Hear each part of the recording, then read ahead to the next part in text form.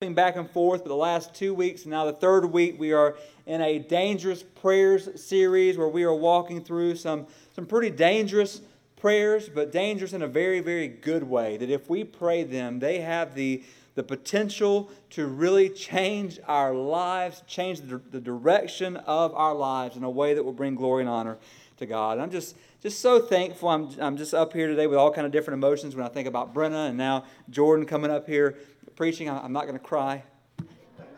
But I'm just so thankful for what God is doing in this young man's life and his family, him and Blair and Judah, and just so thankful that we get to be a part of it. And so thankful for how I've watched Jordan grow over the last year and a half and just all that God is doing and their family. I tell you, it's just amazing for me just to be able to watch it and to be able to bring him up now and just to hear him just dive into and divide God's Word for us. So with that said, if you can help me make Jordan welcome this morning as we're about to jump in the Word together.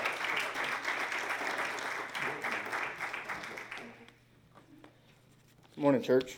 Morning. So as Pastor Micah just said, the last 2 weeks we've been going over a dangerous prayers. Brother Michael talked about how we should pray for God to use us. Pastor Micah talked about how we should pray to God to help us. I don't know who picked the order of this, but they did not save the best for last. All right? I must have drawn the short straw in this. And another thing I need to bring up before we get started is Pastor Micah likes to joke about after I get done that he gets rollover minutes for the next Sunday. But that's not happening today. So if you want more minutes, Pastor, you're going to need to upgrade your plan. So if you have your Bibles, and I hope you do, we're going to be starting off in Psalm 25. So if you want to head over there, I will meet you over there in just 1 second. I was asked a while back by Pastor Micah to give a sermon on dangerous prayers. And with this day being a day to celebrate Brenna, our graduate, I continuously prayed on what a dangerous prayer would be for a young lady that is moving on to the next stage of her life. She is facing many choices ahead, and a lot of times that can feel overwhelming and feel really burdensome. What do I do? Am I making the right choice? Is this what I want to do with my life? This led me to talk about the prayer, lead me. Now this is a dangerous prayer. This prayer is downright scary. Because essentially what you are saying is my life is no longer in my control. I give it to you, God, and do with it what you will. Where you want me to go, I will go. What you want me to do, I will do. Lead me, and I will follow. That's dangerous. See, this prayer isn't just for a high school graduate, though. Whether she should go to this college, or pursue this degree, or this job, or vocational school, or whatever she decides to do. It is so much more than that. This prayer is for everyone, whether you're 13, 33, 103, married, single, divorced, kids, no kids, wherever you are in life, we should want God to lead our lives. Therefore, we need to pray for God to lead us. But before we jump into it, let us read what the Bible has to say about it. We want the Word to drive the sermon and not the sermon to drive the Word. So again, we're going to be in Psalm 25, and we're going to read verses 5 and 6, and then we're going to jump down and read verse 9. If you are able and willing, I would ask that we stand as we read the Word of God. Lead me in your truth and teach me, for you are the God of my salvation. For you I wait all the day long. Remember your mercy, O God, and your steadfast love, for they have been from of old. And verse 9, he leads the humble in what is right and teaches the humble his way. Let us pray. Father, we love you. I just thank you for this time spent in your word. Let your voice be heard in all this, Father, not my own. Father, we love you, and just let your Spirit fill this room. Let hearts and minds be moved towards you, Father. Lord, we love you, and we need you. Amen. You may be seated. See, in this Psalm of David, David is pleading for the Lord to lead him. And you know what the Bible says about people who are being led by God? See, Romans 8:14 says, for all who are led by the Spirit of God are sons of God, children of God. If God is leading your life, you are a child of God. Let's not gloss over this fact. We are children of God. We are children of the Most High King, the wonderful counselor, the Creator. God is calling us his own. What an amazing and wonderful truth that is. And it also means if we are a child of God, that also means we are a disciple of Christ. Which leads me to talk about three things. When we pray this prayer, three things are going to happen. I'm just as surprised as you are that it was three. The first thing is, God will take us out of our comfort zone. Look back at verse 9. It says, He leads the humble in what is right. It doesn't say what is easy, what is comfortable, what we are used to. God very well could lead us into uncomfortable and even downright dangerous situations. But you know what? The Bible says that's what's right. You really think I want to be up here? This is absolutely terrifying to me. I'm a nervous wreck right now, all right? But I love it. See, none of this were the plans I had when I was coming up for my life. See, going to seminary, being a student minister, going to India this fall, none of that was on the table when I was drawing up my plans. See, I was a creaster in my 20s. I would show up at Easter and Christmas. Maybe. All right? What was that? I would joke about how the church roof would collapse if I walked into it. I thought every answer to every question I had could be found at the bottom of a 12-ounce bottle. If you knew me 5 years ago, you had to be going, how in the world is this guy up here preaching to me right now? And that answer is so great, yet so simple. It's God. Right? It's no secret that it took the act of my pregnant wife getting cancer to get my attention. But when God got my attention, He got it, and Lord willing, He's never going to lose it. See, I want to follow Him. I want to be a disciple. I want a heart on fire for Christ. I prayed to God to lead my life, lead my family, and this is where I ended up, and thank you, God, for that. See, just look in the Bible and you will see example after example of people who were in their comfort zone and God did a work in their life. See, David was a shepherd herding sheep. Then one day the prophet Samuel comes to his door and anoints him. In 1 Samuel 16, verse 13, it says, So Samuel took the horn of the oil and anointed him in the presence of his brothers, and the Spirit of the Lord came powerfully on David from that day forward. See, David is God's anointed from that moment forward. It takes him 10, some people even estimate 15 years to become king after being anointed. In those 10, maybe 15 years, David kills a giant. King Saul attempts to kill David multiple times, and he has to live in a cave. Does any of that sound like David was living a life of comfort? Absolutely not. His life was full of danger and peril, but it was right because it was all for God. See, but without David following God, we would not get God's covenant with David. See, 2 Samuel 7, verses 12 and 13 tell us, When your time comes and you rest with your fathers, I will raise up after you your descendant, who will come from your body, and I will establish his kingdom. He is the one who will build a house for my name, and I will establish the throne of his kingdom forever. This covenant is fulfilled in Jesus Christ. Matthew 1:1, an account of the genealogy of Jesus Christ, the son of David, the son of Abraham. David, having God lead his life, leads to Jesus Christ, which led to our salvation. Another example is the first disciples, right? The first disciples of Jesus are another great example of men being led out of their comfort zone. Matthew 4, verses 18 through 20 tell us, As he being Jesus, was walking along the Sea of Galilee, he saw two brothers, Simon, who was called Peter, and his brother Andrew. They were casting a net into the sea, for they were fishermen. Follow me, he told them, and I will make you a fisher of men. Immediately they left their nets and followed him. Let these verses sink in, church. These two men were at work. These two men were making a living, going about their day. Jesus comes up to them and says, Follow me. And they immediately dropped their nets and they followed him. What a beautiful testament. They were not afraid to follow Christ. They followed immediately. The opposite of faith isn't doubt. It's fear. Fear paralyzes and faith produces actions. These men were not afraid to follow Jesus, even though they had a business to run, even though they had lives they had established. When God called, they answered without hesitation. One last example before we move on. And this can be found in Genesis 22, the story of Abraham taking his son Isaac to be sacrificed. Verses 1 and 2 say, After these things, God tested Abraham and said to him, Abraham, here I am, he answered.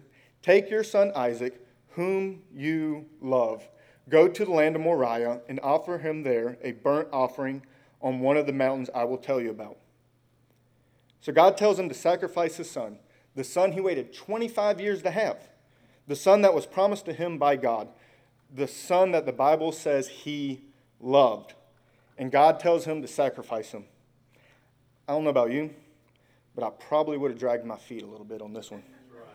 All right, this wouldn't have been something I would have woken up early on and gone and did first thing in the morning. But that is exactly what Abraham does. Abraham wakes up early to do as the Lord commanded. This order would have made me really uncomfortable. Now, all the parents in here know that dealing with a toddler is not very much fun. It's called terrible twos for a reason. All right, Judah throws tantrums. He slings food whenever he's done eating. And this is on a daily basis. All right, not my idea of a good time. But even when he has grated every nerve in my body, I would still think I would have a question or two about what was being asked of me. Not Abraham. See, in our teen discipleship, we were reading a book by Pastor Robbie Gallaty called Forgotten Jesus. And these words are going to be displayed on the board. And in it, he said, Abraham doesn't spend days in prayer or time fasting about the decision. He doesn't inquire about Sarah's opinion or poll a friend for insight. He obeys without question. Abraham has learned that in God's eyes, both partial obedience and delayed obedience is disobedience. See, when we are saved by grace, obedience is not a chore. It's a desire. If we are followers of Christ, we should want to be obedient to everything that Christ tells us to do. If we proclaim to be followers of Christ, this is what we want to do. We want to do God's will. It's not a punishment when God wants to lead us out of our comfort zone. It's a blessing. This is what we should long for. Our Creator, our rock, our Redeemer wants to use us for His glory. So when we pray this prayer for God to lead us, we better be ready to obey. Which leads me into my second talking point, which is praying for God to lead us will require action. Notice that all the examples I gave, none of them were sitting at home on the couch with their feet propped up. See, God had them in action. Now, don't hear what I didn't say. I'm not saying you have to sign up for a mission trip after the service, but for God to lead, action is required. But if you are being led to a mission trip, don't sit on that either. Go see Larry or go see Robert immediately. All right, let God lead no matter where He is calling you. It could even be just going up to someone and telling them burrito, as Brother Michael pointed out in his sermon. See, church programs are fine and all, but it is people that lead people to Jesus. And if we don't get off the couch, then there are going to be lost people that are going to die without hearing the gospel because of our lack of action. Pastor and current president of the International Mission Board, David Platt, tells us where God will lead us. And it's making disciples by going, baptizing, and teaching people with the word of Christ, and then enabling them to do the same thing in other people's lives. This is the plan God has for each of us to impact the nations for the glory of God. So if we are being led by Christ, we will follow the Great Commission. Meaning we will be disciples who make disciples. We will be disciples who go out and serve the world. We believe it so much here at Ocean Way that it is our mission statement. It is right there on the front of your bulletins. We cannot serve people and spread the gospel when we are arguing over political parties, our sports teams, our personal preferences. You cannot serve people and spread the gospel when you are arguing over anything, period. So you see, the Bible doesn't tell us just to serve. The Bible takes it one step farther and tells us we are to lay down our lives for our brothers. The only problem with that is most of us aren't even willing to lay down our opinions. Do not let opinions and political views stand in the way of someone else coming to know Christ. James 2:14 tells us, what good is it, my brothers, if someone says he has faith but does not have works? Can that faith save him? Coming here and worshiping every time the door opens is great. I hope and pray everyone takes advantage of that. But what are we doing with that faith, church? James 1:22 tells us, but be doers of the word and not hearers only, deceiving ourselves. If we aren't doing anything with it, the Bible very clearly tells us what we are doing. We're deceiving ourselves. We are lying to ourselves, believing we have faith. The Bible tells us the hearer of the word and not a doer is like a man who intently looks at his natural face in the mirror and once he walks away, forgets what it was like. Meaning we come here Pastor Micah preaches a sermon that makes us assess where our hearts are at.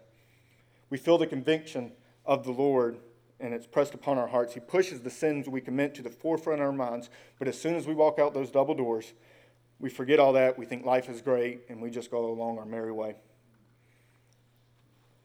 That is what it means to be a hearer only of the word. A doer of the word is someone who has Christ leading their life. They aren't letting their opinions and preferences get in the way of someone else coming to Jesus. So you know who wasn't initially a doer of the word? Jonah. See, God wanted Jonah to go to Nineveh and do one thing. Tell the people to repent. That's it. He wasn't asking them to do push-ups. He wasn't asking them to run a marathon. He wasn't having to do a Tough Mudder, anything like that. He wasn't asking them to do anything hard. Just go to Nineveh and tell the people to repent from their evil ways. The problem was Jonah let his opinions of the people of Nineveh get in the way of God's grace and mercy. He didn't think they deserved God's grace and mercy. He let his opinions get in the way so much he decided to run from the Lord's command. He didn't want to go where God was leading him. He ended up hopping on a boat to try and escape what God was telling him to do. What a ridiculous thought that is. He tried to run from God. Now, don't fault Jonah, because we are Jonah. How many times have you heard the Lord speak into your life and you just ran from it? But luckily for the people of Nineveh, God had other plans. Jonah was swallowed by a giant fish after being thrown off that boat. Eventually, Jonah followed the Lord, and he did what the Lord wanted to do. He went to the people of Nineveh and gave one of the most lackluster decrees to the people. And I'm going to try to say it, these verses, the way I think Jonah would have issued them in. All right, so Jonah 3, 6 through 9. And he issued the proclamation and published through Nineveh. By the decree of kings and his nobles, let neither man nor beast, herd nor flock taste anything. Let them not feed or drink water, but let man and beast be covered with sackcloth, and let them call out mightily to God. Let everyone turn from his evil way, from the violence that is in his hands. Who knows? God may turn and relent and turn from his fierce anger so that we may not perish. And through this lackluster decree, the people of Nineveh repent, and God relented from the disaster he had threatened them with. He eventually turned into a doer of the word, even if it was reluctantly. See, Jonah was willing to let his opinions and preferences get in the way of what the Lord was wanting to do. We need to strive to make sure we aren't Jonah. See, on the flip side, Paul was a doer of the word, a man of action taken out of his comfort zone, a man at one point who was hunting Christians like he was a biblical dog the bounty hunter. God came to him and his life changed forever. He followed Christ from that moment forward on Damascus and onto the road from Damascus. He went around spreading the gospel for the good of the kingdom. If you add up all the travels throughout his life, Paul traveled 10,000 miles, and he wasn't doing that, in an air-conditioned car. He went everywhere he could to share the good news of the gospel, and he did it at a cost. See, he eventually lost his life for spreading the word of God. He became a martyr in Rome. But it's not like his life was all rainbows and sunshine before that. This guy was whipped, beaten, stoned, bitten by a snake, shipwrecked 3 times, and spent several years in prison. None of that sounds like a life of luxury. But he did it because Jesus told him to start following him. And he turned from his previous life and did exactly that. See, God called Paul for his work on the Great Commission. He called Paul to spread the good news, and he did it. He did it because he loved Christ. He had a heart on fire to do everything he could for God as God commanded because he loved him. See, J.D. Greear once said, without love, even the most radical devotion to God is of no value to him. Let me make sure that sinks in. You can gain all the spiritual gifts in the world. You can take the most radical steps of obedience. You can share every meal with the homeless in your city. You can memorize the book of Leviticus. You can pray each morning for 4 hours like Martin Luther. But if what you do does not flow out of the heart of love, a heart that does these things because it genuinely desires to do them, it is ultimately worthless to God. That's why we should English is hard. That's why we should desire to be led, because we love Jesus. We can do everything the right way on paper, but if it is not done in love, then it's all for naught. My prayer for us is we would not measure our faith on behavior, because if we do that, we're going to come up short every single time. But rather that we would fall in love with Christ. Because once you love Christ, the good works actually begin, and it's through Jesus, not through us. We see this type of radical change in people's lives all the time. The author of that book I mentioned earlier, Forgotten Jesus by Robbie Gallaty. Robbie was at one point a hardcore drug addict.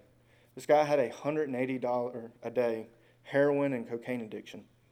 While in his second rehab treatment, he remembered the gospel a friend shared to him in college.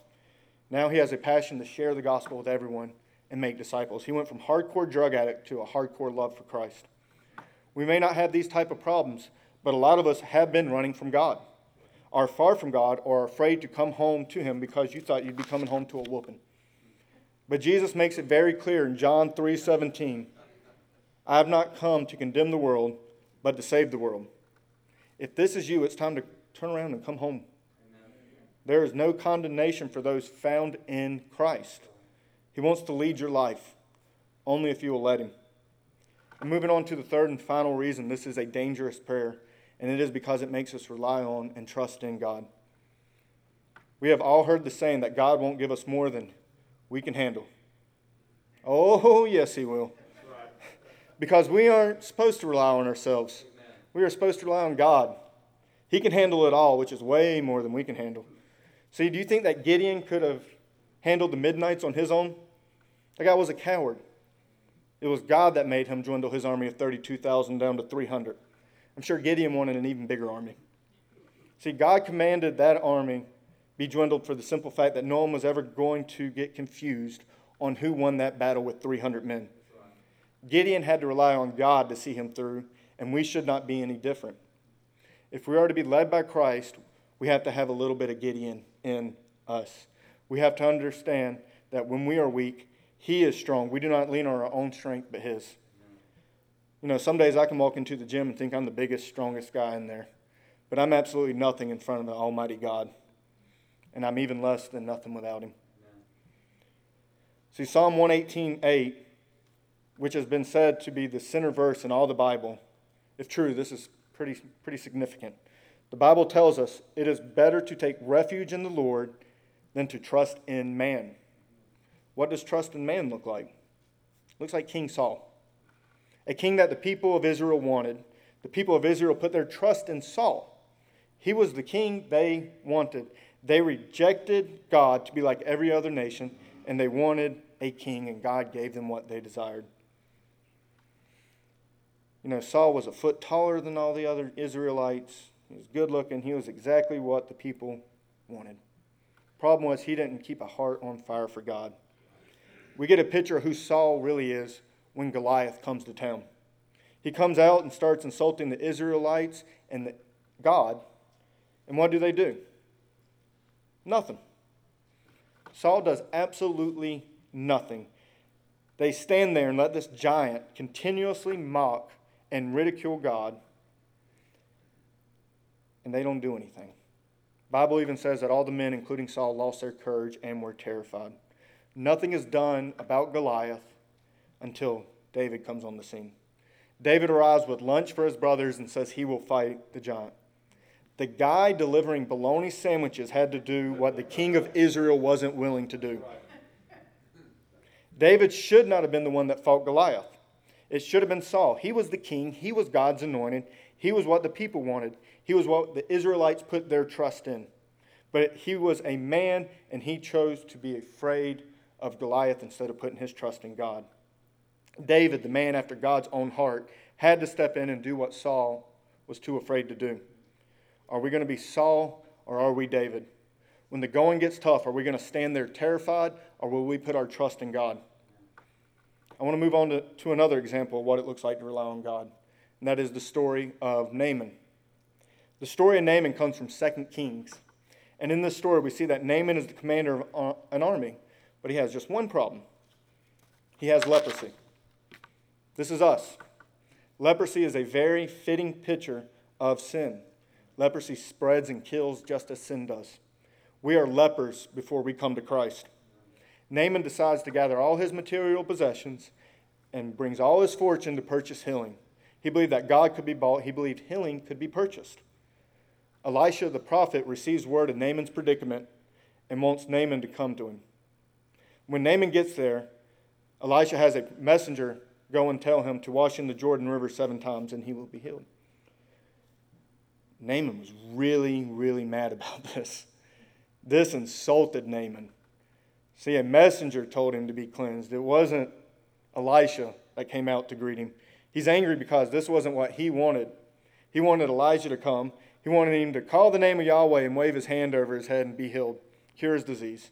He didn't want to have to dunk himself into that gross river 7 times. Who would? You know? A servant had to approach him and explain to him that essentially he's being ridiculous. God is willing to bestow a miracle on Naaman, but his pride and arrogance wasn't willing to listen. Naaman's story is how we should be obedient and humble to God. We do not lean on our own understanding. We are to do what the Lord tells us to do. We rely on him. See, Naaman wanted to be healed his way. He wanted to buy God. He wanted everything to be done his way and wanted to control the way in which it was done. But that's not the way God works. It's not the way God works at all. We are to rely on God. It's God that's in control. We are to trust and rely on his way, not our own. So far, I've shown you the man who did not rely on God, the man who reluctantly relied on God, but I want to leave you with a man that relied on Jesus, or God. See, Brother Michael, talked about him 2 weeks ago when he did his sermon, but I want to talk about John the Baptist, the camel-wearing, locust and honey-eating last prophet before the arrival of Christ, John the Baptist. And with John, we get this beautiful picture of how he is fulfilling prophecy. See, in Malachi chapter 4, verses 5 and 6, it says, "Behold, I will send you Elijah the prophet before the great and awesome day of the Lord comes, and he will turn the hearts of fathers to their children and the hearts of children to their fathers, lest I come and strike the land with a decree of utter destruction." John is the Elijah to come. His clothing choice, camel hair and leather belt, were not uncommon garbs in that time period. It was the attire of a poor person and were an outward indication of John's humble choice to live a lifestyle of poverty. And it was a choice because John's father was a priest, so he could have claimed a place to work and served in the temple. It was his choice to live this way. His clothing choice is a direct connection to the prophet Elijah. 2 Kings 1:8 says, "Elijah is a hairy man with a leather belt around his waist." I'm guessing John wasn't a hairy guy, so he had to improvise a little bit. See, even his love of locusts and honey is a parallel to Elijah. Besides, they are a good source of protein, and Robert said they taste like chicken. See, John the Baptist was there to proclaim the kingdom of heaven had arrived, and he did just that. He would baptize people with water, but he proclaimed someone was coming greater than him, and that was Christ, and John recognized that. John was the one that baptized Jesus, even though he said he needed to be baptized by him. John said that he was unfit to unstrap Christ's sandals. John fully believed in his heart that Jesus was the Son of God. He relied on him and trusted him that his will would be done. See, when John was imprisoned, he still relied on God even though he doubted. He sent a messenger to ask Christ, "Are you the coming one?" Understand that John's in a very peculiar situation. He's caught between the prison and the platter. John wasn't doubting Jesus as the Messiah. He was questioning his agenda. He was expecting to see the Holy Spirit poured out on his people. He was expecting fire to be poured out on the wicked. He was expecting to be freed from prison. See, John saw the heavens opened up when Christ was baptized. He heard the voice from heaven. He knew that Jesus was the Messiah. He takes his worries and doubts to Jesus. But instead of giving in to those doubts, he went and put them at the feet of Christ. He has a servant go to Christ and ask him, "Are you the coming one, or is it someone else? Are you God or not? What are you waiting for? Why aren't you doing what was planned?" See, Jesus responds that he is healing the blind, the lame walk, the deaf hear. But John knows all that. He has heard these things. Jesus is not speaking to John's doubts about his identity. Christ is telling him, "I'm performing miracles, but I'm not coming for you." He is telling John that his agenda is different from what John had expected. Christ had a plan, and that plan included John the Baptist being put in prison and eventually beheaded. Think of it like this. Most of us in here have gotten the idea to do a puzzle. You obviously trusted the company that made the puzzle to have all the pieces in the box. Do you trust God the same way you trust that company? See, this is a message we all need to hear. When our lives aren't going the way we want, we have a tendency to doubt Christ and who he is. Jesus' message to John is a reminder to us that Jesus is who he said he was.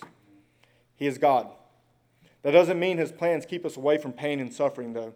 It means we rely and trust in Christ no matter the circumstances. I want to leave y'all with a quote by C.S. Lewis on how we are to rely on God. Relying on God has to begin all over again every day as if nothing had yet been done. This is how we are to rely on God each and every day. I pray that through these verses and talking points and examples, we see that this prayer to God is so beneficial, but so dangerous as well. He will do a work in your life if you just let him. But more importantly than doing a work in your life, he will use you to spread the gospel for the glory of his kingdom. Christ didn't die to keep us safe. He died to make us dangerous. Faithfulness is not holding down the fort. The will of God is not an insurance plan. It's a daring plan. It's time to quit living as if the purpose of life is to arrive at death safely. It's time to go in and all out for the all in all. I pray that we all pray this prayer for God to lead us.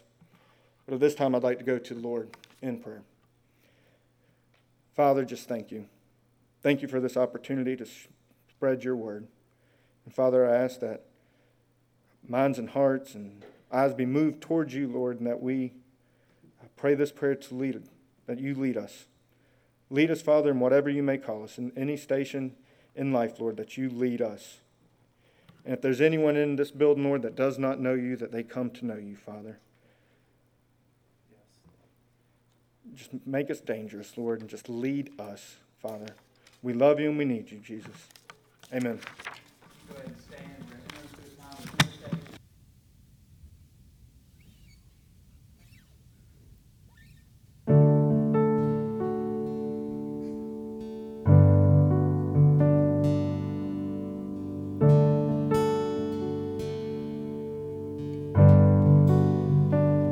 How great the chasm that lay between us, how high the mountain I could not climb. In desperation, I turned to heaven and spoke your name into